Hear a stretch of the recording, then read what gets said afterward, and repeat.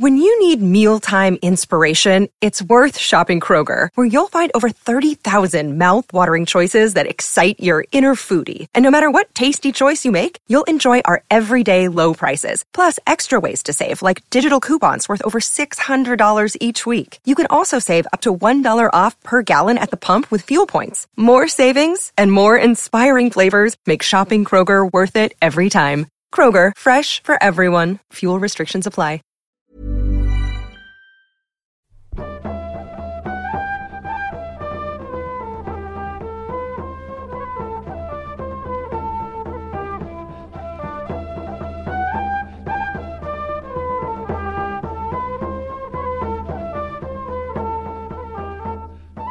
Secretary General Hammarskjöld said one thing about peacekeeping. He said, peacekeeping isn't a job for soldiers, but only soldiers can do it. And I think only good soldiers can do it.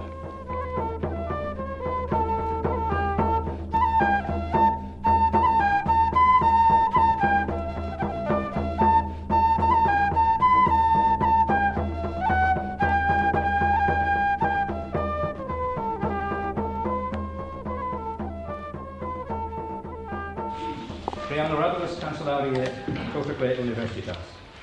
Zentro vobis tunc meum filium, quem sciotam moribus, quem doctrina habilum et idonium esse, qui admittator honoris causa, ad gradum doctoratus in utroque iure, cam civili, quam canonico, itque tibi fide mea testor expondeo, totique academia.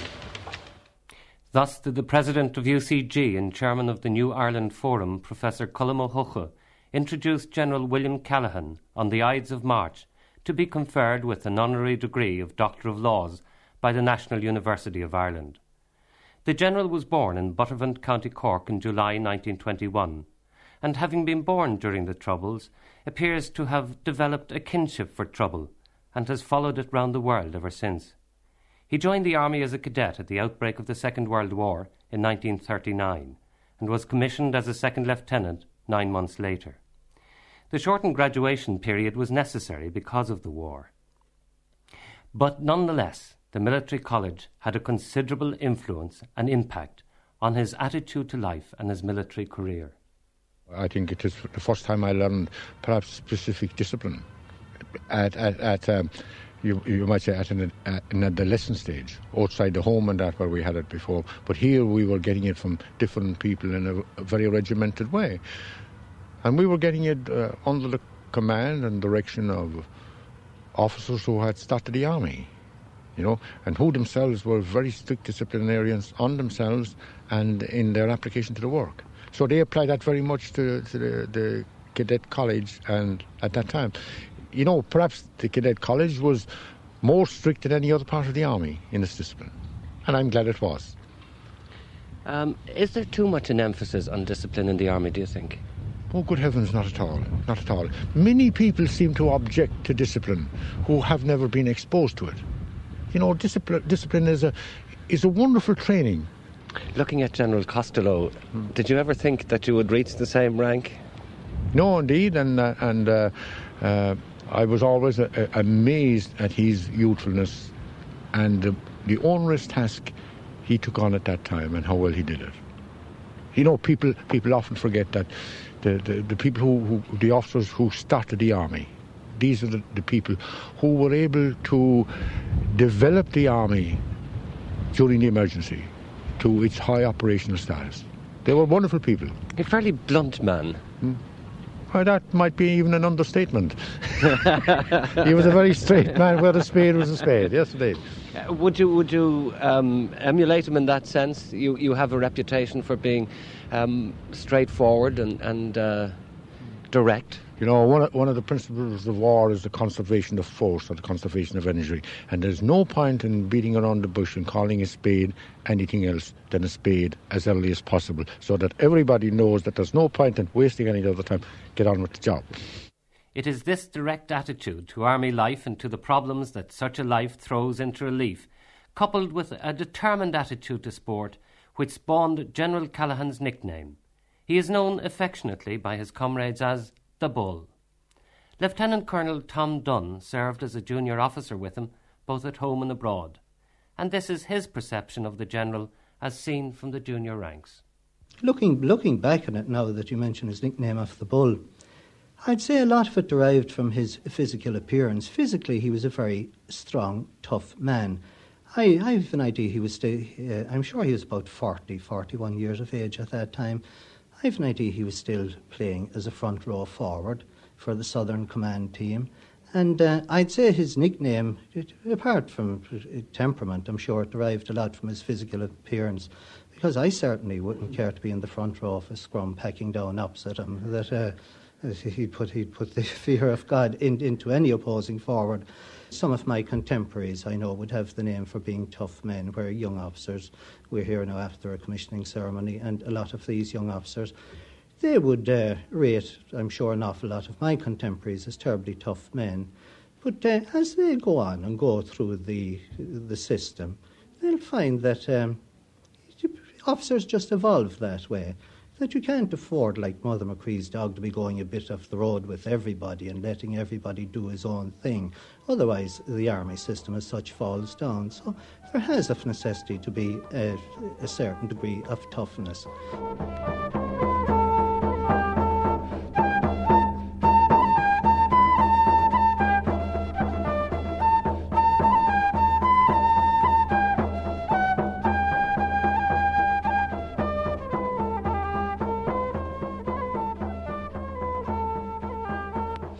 To St. Patrick, Cuillte recounted the three traits of our legendary warriors, na Fianna, traits that still remain admirable today. Truth in our hearts, strength in our limbs, and deeds in accordance with our words.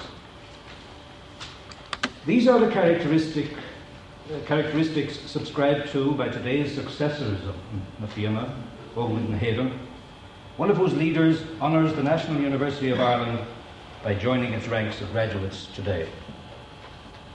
Lieutenant General William Callaghan epitomises the more than 25 years of service which the Irish Army has given to the United Nations peacekeeping forces in many lands. During that period, General Callaghan and some 30,000 colleagues of all ranks have followed a long line of Irishmen who served overseas. To Bill Callaghan and his colleagues in the post-war army, the notion of overseas service seemed simply ridiculous. As a newly independent nation ourselves, we had no colonies to defend or foreign property to protect, nor had we any need for gunboat diplomacy. The army languished a little in the depression of the 50s, and Bill Callaghan found himself in charge of the FCA in County Clare, a position which some considered to be a bit of a military wilderness. Colonel Dunn. I wouldn't call the FCA for a start the military wilderness, because in those times, again, you're projecting yourself back into the late 50s and early 60s. The FCA then, as it does today, operated on a shoestring. And to be sent out as a battalion commander to the FCA, remember now here the whole of the County Clare, training was conducted in poky little halls or rented accommodation, rented kitchens, all over the area. There was a major problem involved from the word go with logistics, first of all. How do you get people? How do you decide on a training location for a start? How do you convey people there? Because I think the only transport available to a battalion at that time was one station wagon. How do you organise your night's training? Remember, you may have at that stage you probably had 3 centres going in each location each night of the week, with the exception of Saturday night. You had field days on a Sunday. And from an organisational point of view, to get a voluntary force together for training, to keep them happy, to let them all go home thinking that their journey was worthwhile or that their time spent at the training had been worthwhile, it conjured up all the resources of Barnum and Bailey plus Duffy's Circus, plus you had to be an entertainer, you had to be a diplomat, you had to be a charmer, and behind it all, your purpose was to train them as soldiers.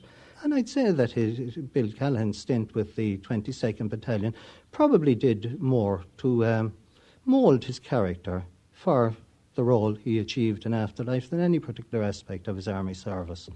In 1971, at the age of 50, Bill Callaghan received his first command appointment as commanding officer of the 2nd Infantry Battalion stationed at Cathal Barracks in Dublin.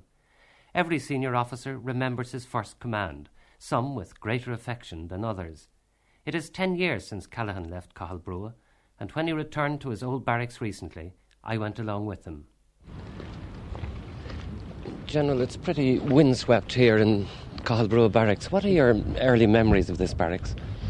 I was saying, I came from the Western Command. I had served in all the commands in the Army, and I was in the Western Command, and I was transferred from the West here to OC of the 2nd Battalion and the barracks in 1971. And that battalion command in any army is the essence of command. It is the time you can apply your attitude and your personality to a unit. It's when you have a close personal capacity of influencing the unit. And when you leave battalion command, you only influence units then through somebody else after that. It's the last time you have the personal influence in a unit. It's a wonderful situation. What are your attitudes to discipline in a unit like that? Are you a hard taskmaster? Well, I'm a hard taskmaster, first of all, on myself. A very hard taskmaster on myself. I start early, I work late. I work very hard and I play very hard, and I expect everybody else to do exactly the same thing in the interest of the unit. And soldiering is a very complete task. Soldiering is about saving people's lives. That is, you have a responsibility for preparing them for battle in all its aspects. You are responsible for what the unit does and fails to do. You can never close the shop, put up the shutters, and go away and say, I won't open the shop again now until Monday, and maybe I won't open until Tuesday. You can never do that with the Army. The unit's a 24-hour job, 7 days a week. You say it's about saving lives, but surely in essence it's about taking life. Taking lives, but saving the lives of your own men in so doing. They must be so proficient as to be able to do the other thing while protecting themselves. It's also a very powerful position. I mean, the position you have at the moment is an extremely powerful position, isn't it? I think that would be overlapping. It's a very responsible position, I think, and in identifying that responsibility, yes, there is power in it too. But the administration of power places an awful lot of responsibility on the person who has it.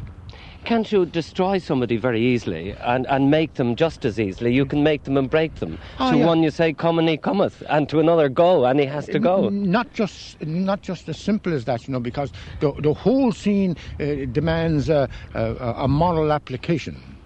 If you say go and you're going to dismiss somebody, you must be satisfied that in doing so you are justified. And that is a well-thought-out decision and a warranted decision. And it's the same thing if you are going to make somebody or promote somebody, you must be satisfied that this is the right thing and that you're justified in doing it. It's not a personal whim, because you are responsible for what that man will do or fail to do. Does it ever bother you at all that you may have made some wrong decisions? Oh, of course, absolutely, always bothers me. And of course I've made wrong decisions. Life is not about making mistakes. It's about the essence of the mistake, or the degree of it, because that's why the word mistake is in the English language and in most languages.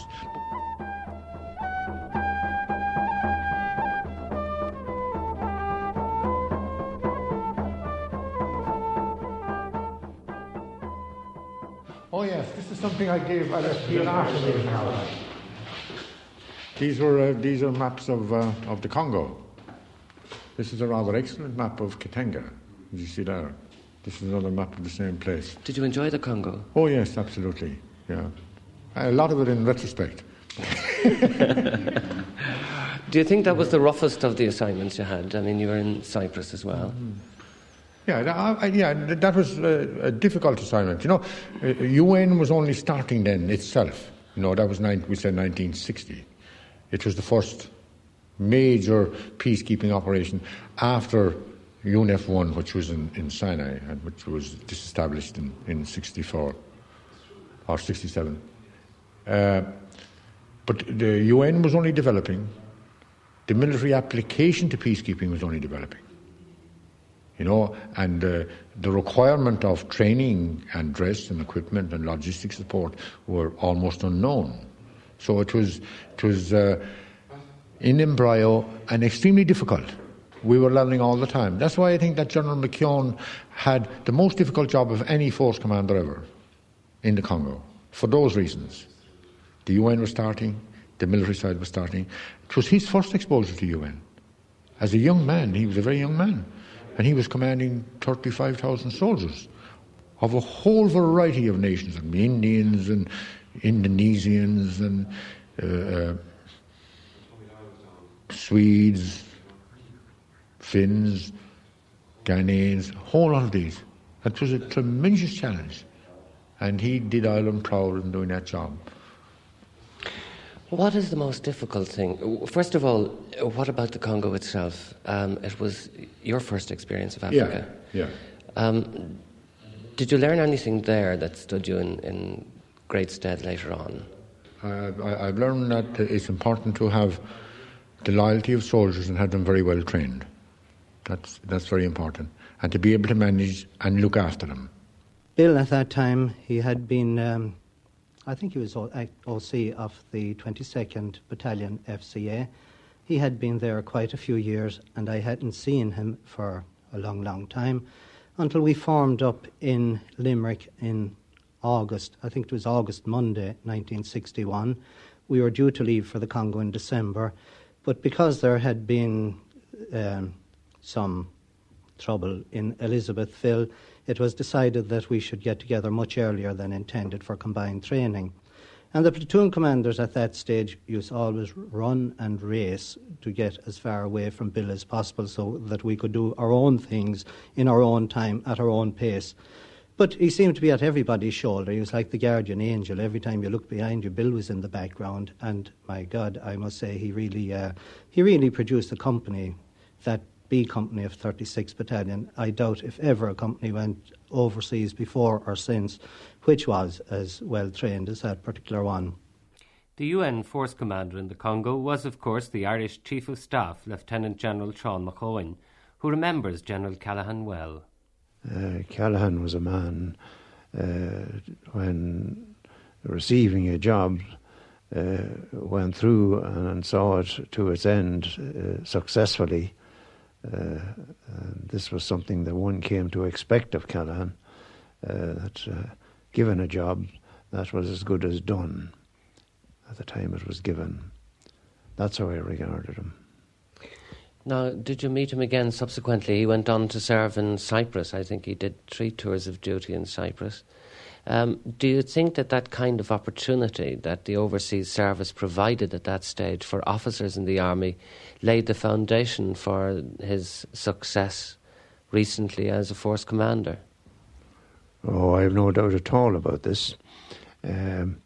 This conditioned Callaghan for his appointment now, and his appointment in the Lebanon, where he performed such an excellent job in a very, very difficult situation. This not only conditioned Callaghan, but brought himself and other fine officers like him to the fore, which would have been hard to detect at home because of the rather mundane sort of life that the army led, particularly before the Congo and before our border troubles became acute. Now, he himself has said that he was impressed by yourself when you were chief of the UN force in the Congo. And he also was of the impression that you had a more difficult job in your command than he has in his. I don't regard the job that I had as having been more difficult than his. The word I would use is different. We had 2 totally different tasks. Mine was a very big and scattered sort of operation. His was a more tightly contained operation, but in consequence much more easily influenced by political pressures from outside. particularly from the south.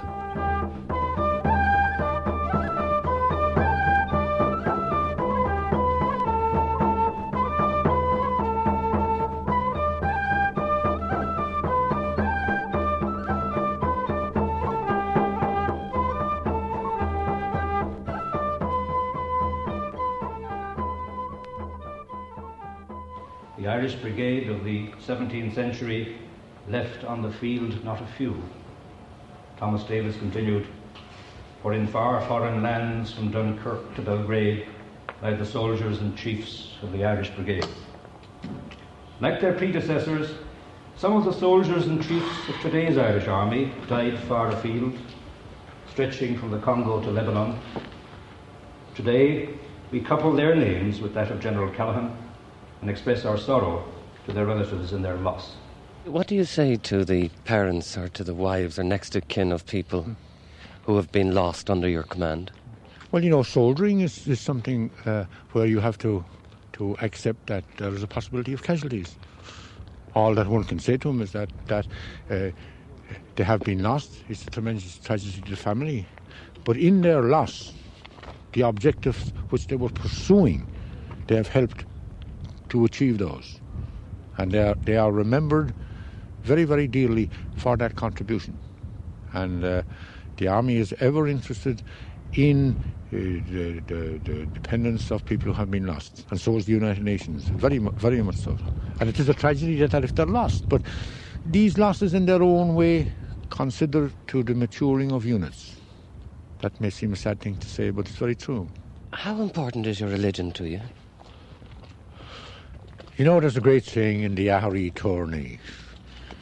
You know, I can tell you that religion is exceedingly important, particularly under stress. And the chaplain and the service he gives, and the strength religion gives, and not a religion gives to people, is really amazing when they're in tight corners. But then again, if you look at the religious setup in the Middle East, wouldn't you say that the religions perhaps are partly the cause of the conflict there? I'm inclined to think, you know, that it's when the religion takes on a political significance, then you're getting into trouble. You know, no religion directs or commands war. It can't. You know, but it's when the influence of the religion uses the military side of things to establish and maintain its position. I think then you get into the trouble. And I'm not so sure that it is religion at that stage. It certainly is religious fervour, though, isn't it? I think it is political fervour, perhaps under religious guise.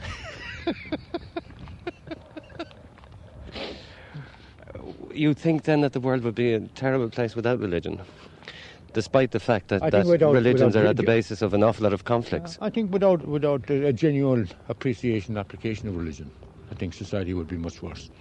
It makes us control ourselves, you know, understand other people's feelings and beliefs. Makes us for better people, you know. And other people would have different views than that, I must say. And people are entitled to their own views, but I see it as a very important aspect of life. Yeah. Sergeant Rourke, how are you? Joe, how are you keeping? Pleasure to see you, sir. Delighted to see you. Welcome back to it. Oh, yeah, I'm delighted to see you. God, you're looking well. Oh, very well, sir. Yeah, the years are very light on you. Indeed, I'm still at the fitness and the football. Oh, you have it in great shape, I must say. You had Barry McGuigan in here recently. Had you training before this fight? It was a matter of whether or not this was the most suitable venue for him in relation to training. And did he train here? He did. He didn't. He spent several hours here, in fact. Is that so? And apparently it wasn't the most ideal that he wanted. Yeah. The gym itself, there was no problem. Yeah. But apparently there was a few other minor factors in it. I see. It would have been nice to have him on. You've got a new floor. Very. Yeah. What's the basketball team like? What? The band still, I suppose, at the top notches, are they? Huh? Not exactly as good as they used to be. Is that so? Yeah. But it's used very extensively. Yeah. A gym team? Have you a gym? We have, sir. Yeah. Good one. Well catered for. Yeah. Very good. Do you spend much time keeping fit yourself, General? I do, as a matter of fact. As I said to you, I work fairly hard. I keep very active in UNIFIL. I spend as much as time as I can in the field with the soldiers, and that means walking a lot and travelling a lot. And then I try and regiment myself to about an hour to 2 hours brisk walking every night or during every day. And that helps me a lot to keep fit. You've spent quite a long time away from your family. Do you regret that? No, I certainly don't regret it, but I appreciate very much their making me available to go and my wife taking on the responsibility of 7 children and looking after them and taking the responsibility while I'm away. You know, that's a wonderful support, because, you know, you go overseas as a volunteer. You are not sent. You have to make the decision. You volunteer to go.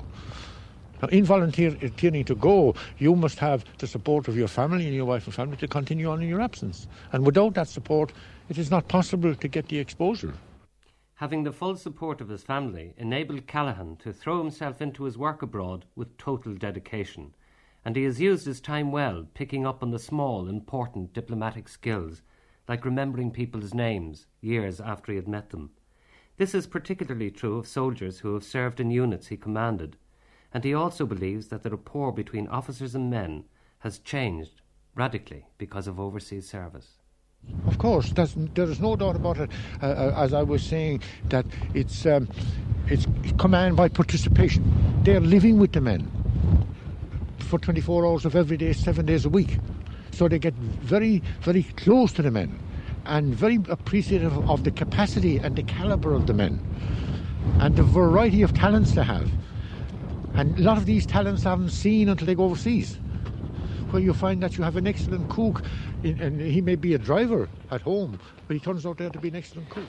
Sir, 848613, Sergeant Colton, Ms. Cadger. Welcome back to the mess. Good, thank you very much indeed. When were you in Lebanon? 46th and 55th, sir. 46th and 55th. What job had you on? Well, my first job out there, the 46th, was section commander with number 1 platoon. And I was platoon sergeant with number 2 platoon with the 55th. Where in Brashears or where? Well, we done a 2 month stint. Rotation in East. Yeah, we started in Haddad. We started in Brashears and finished up in Harris. In Harris. Yeah. Enjoyed both trips. Enjoyed them very much. Nicky Broadwick, how are you? Good to see you. How are you keeping? Good. God, you're looking very young. You're looking very young. We got it, don't feel it. How's the family? They're all reared up now. Have you left the orderly room? You have? I have. You're up in A company, is it? Up in HQ company. Giving them advice. You're kind of an administrative consultant with a lot of advice to give. That's right. This was the orderly room sergeant, a wonderful man who looked after all the administration of the unit. Really wonderful.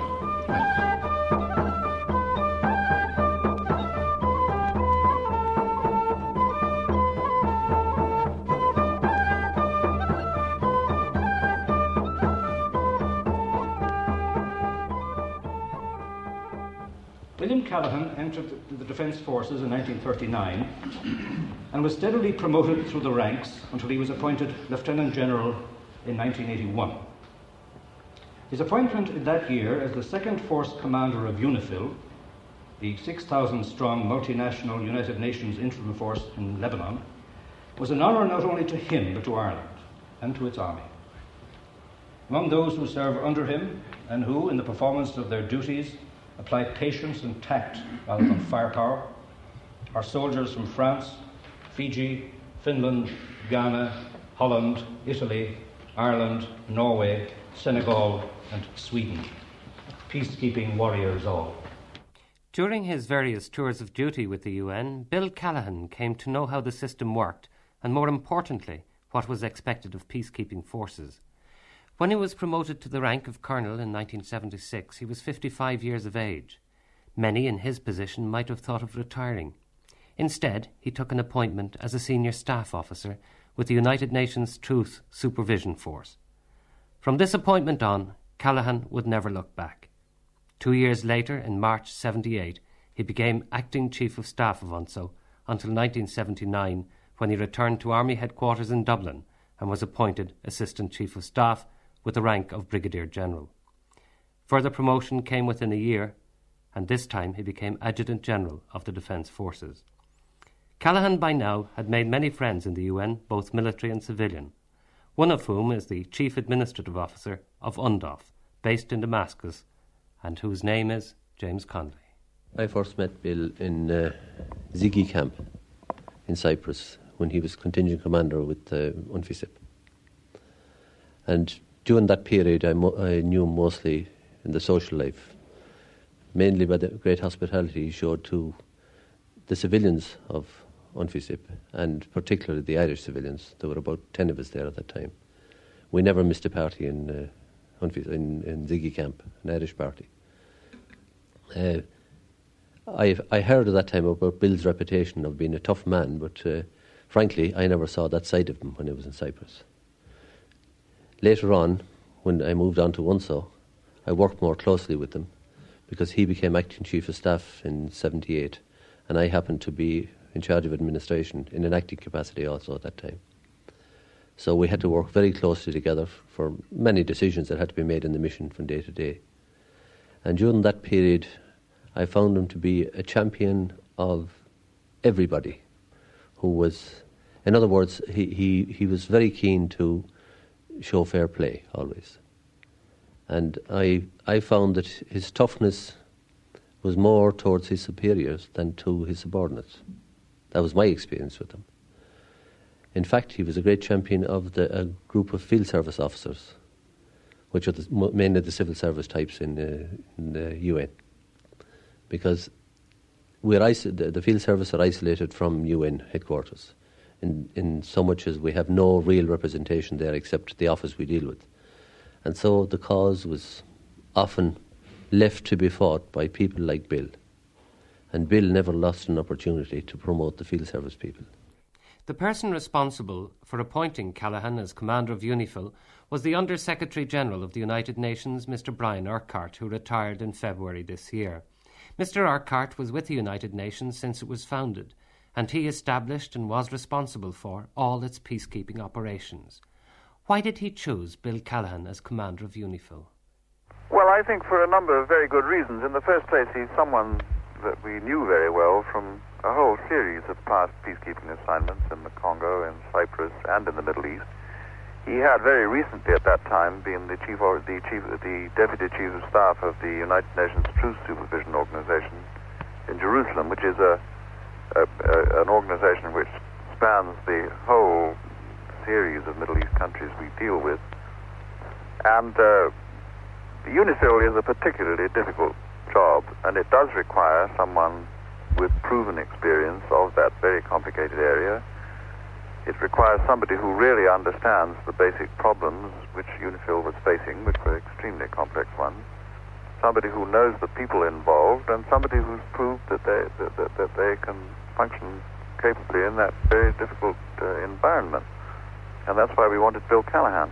And of course we wanted someone from Ireland, partly because there's an Irish contingent in UNIFIL, and partly I think because we felt that it was a very good nationality for this particular and very difficult job. And we wanted to be sure we got someone who really could do the job and could settle right in, because there wasn't any question of learning on the job in UNIFIL. You have to have somebody there who can do it right from the first go, otherwise it's too complicated. General Callaghan, in the first place, is an extremely good sort of all-purpose peacekeeping soldier with a great deal of experience. He's got a very level-headed view of things. He's very down-to-earth. He is tough. He is extremely fair-minded. And he doesn't get rattled when things don't go according to plan, which they absolutely never do in Lebanon. I mean, if you start going in one direction, be perfectly sure that things will go in the other direction in the next minute or so. I mean, it's a very complicated area.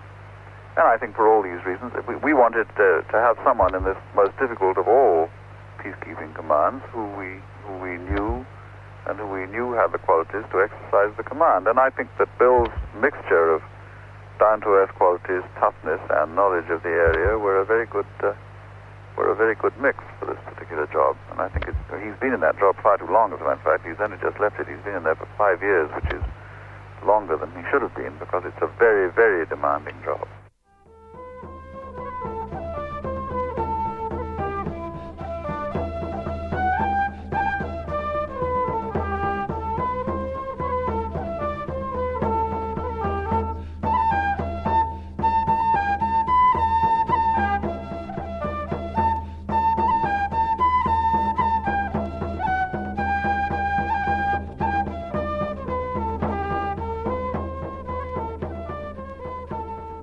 A weakness in the peacekeeping force was exposed in 1982 when the Israeli army invaded Lebanon. Because of the mandate which the Security Council had given UNIFIL, the force was powerless to do anything about the invasion. There is a wrong perception of the role of the force, Callaghan insists. It is the difference between peacekeeping and peace enforcement.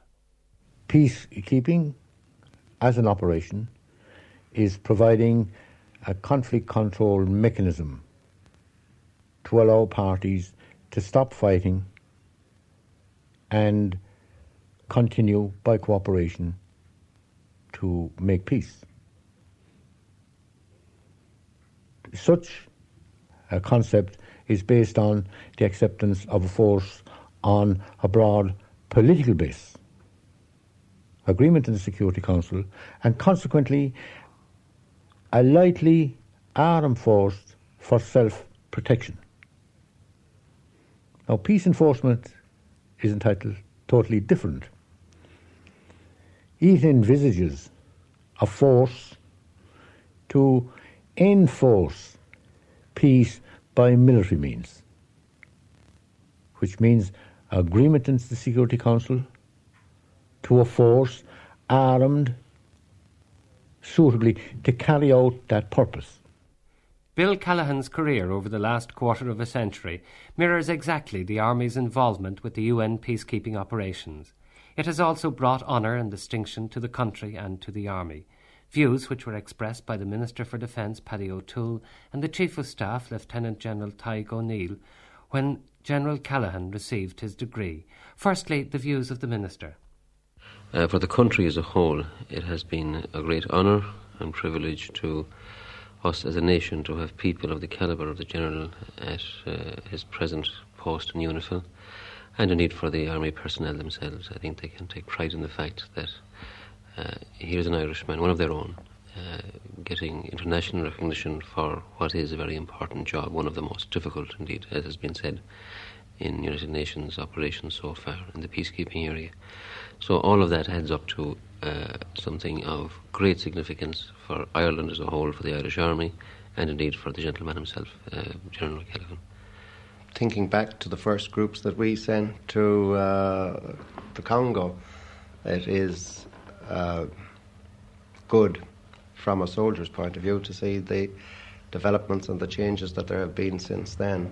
We sent soldiers to the Congo in the green uniforms that were designed. Yes. That's what we call it. Yes. And the designed for fairly well designed for service in this climate. Well, I don't need to say that there's a difference in the climate. Yes, I think we all remember them walking out to the Globe Masters in Baldonnel, and even that has changed now. And the soldiers that went there remember walking off the Globe Masters in the Congo in those uniforms.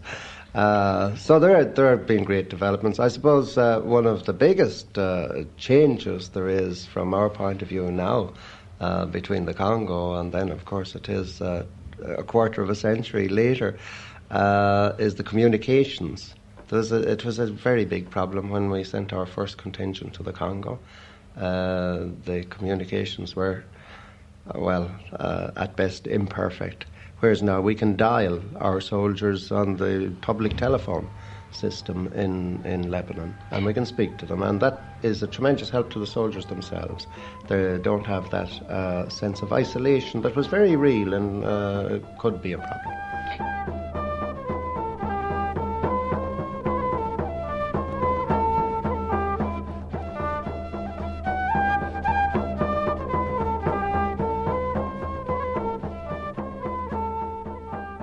His overseas duty in the cause of peace was acknowledged by the award of 4 United Nations medals.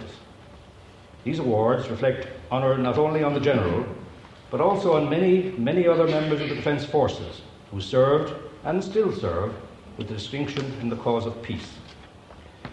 The citation for the Distinguished Service Medal awarded to General Callaghan in 1984 reads as follows: "For distinguished service as Commander of the United Nations Force in Lebanon, where he has displayed outstanding qualities of leadership, resource and devotion to duty. His successful handling of a very delicate and difficult situation has enhanced the reputation of the Irish Defence Forces and made a significant contribution to establishing stability in the area, thus contributing generally to world peace.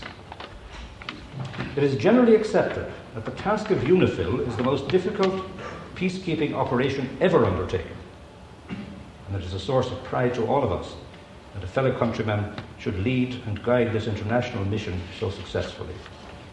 Well, you know, Eamon, it's a wonderful honour for me. Unworthy though I am for that degree, and I think I would be, if I wasn't a little chuffed at getting it, I would be less than human. But I rather think that this degree is for the Army. It's a recognition to the Army for its association, its very successful association with peacekeeping in 25 years.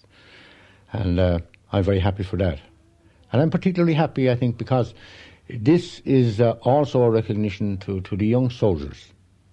And these actually are the people who make peacekeeping possible. The young soldiers from Ballyfermot or Ballysadare or Kildimo or wherever. These are the young chaps who are at the checkpoints and at the flash points where incidents happen. And it is their judgment and their maturity and their professionalism that makes peacekeeping work. Many people think that at each flashpoint there's a diplomatic general with a lot of experience to solve the problem. It isn't. These problems are assessed, confronted and solved by young soldiers, 17 and 18, and young corporals and young officers. And they're a wonderful credit to the peacekeeping force, to the Army, to their units, and perhaps in a particular way to their families who give them the moral character, and to their teachers, their national teachers, who do an excellent job in producing excellent young men. Ego ag Torricate me contessa at Mittolte at gradum doctoratus in utroque Europe.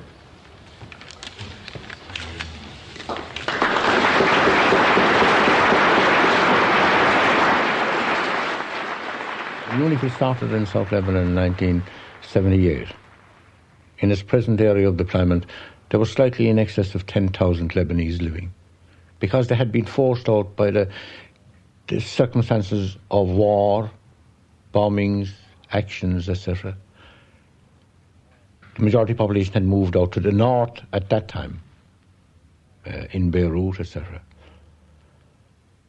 Now, in that same area of deployment, there is in excess of 400,000 Lebanese back living family lives, village lives, children going to school, shops open, stocked with goods, the services being run, the hospitals are opened, tobacco is being grown, and perhaps the most normal life in Lebanon is being lived in that area. I think that's a tangible indication of the success of UNIFIL. It has brought back the people, and there is no peace without people.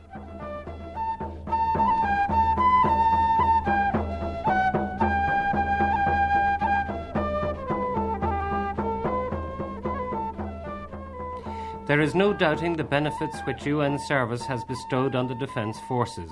No doubting either that General Bill Callaghan found his métier in the Middle East, where he has proved, despite his nickname, that he is no bull in a china shop. But why is it, I wondered, that Irish soldiers suit their UN roles so well? I think it's perhaps the nature of the beast. We are good communicators, we are good talkers, we are good listeners, and, you know, we have what a lot of other nations don't have. We have a fair good quantity and quality of cunning, I think. And that, I think that is important in the international scene. Well, I know an awful lot of people, General, who would say that you have a fair measure of it yourself. I'm amazed at you saying that.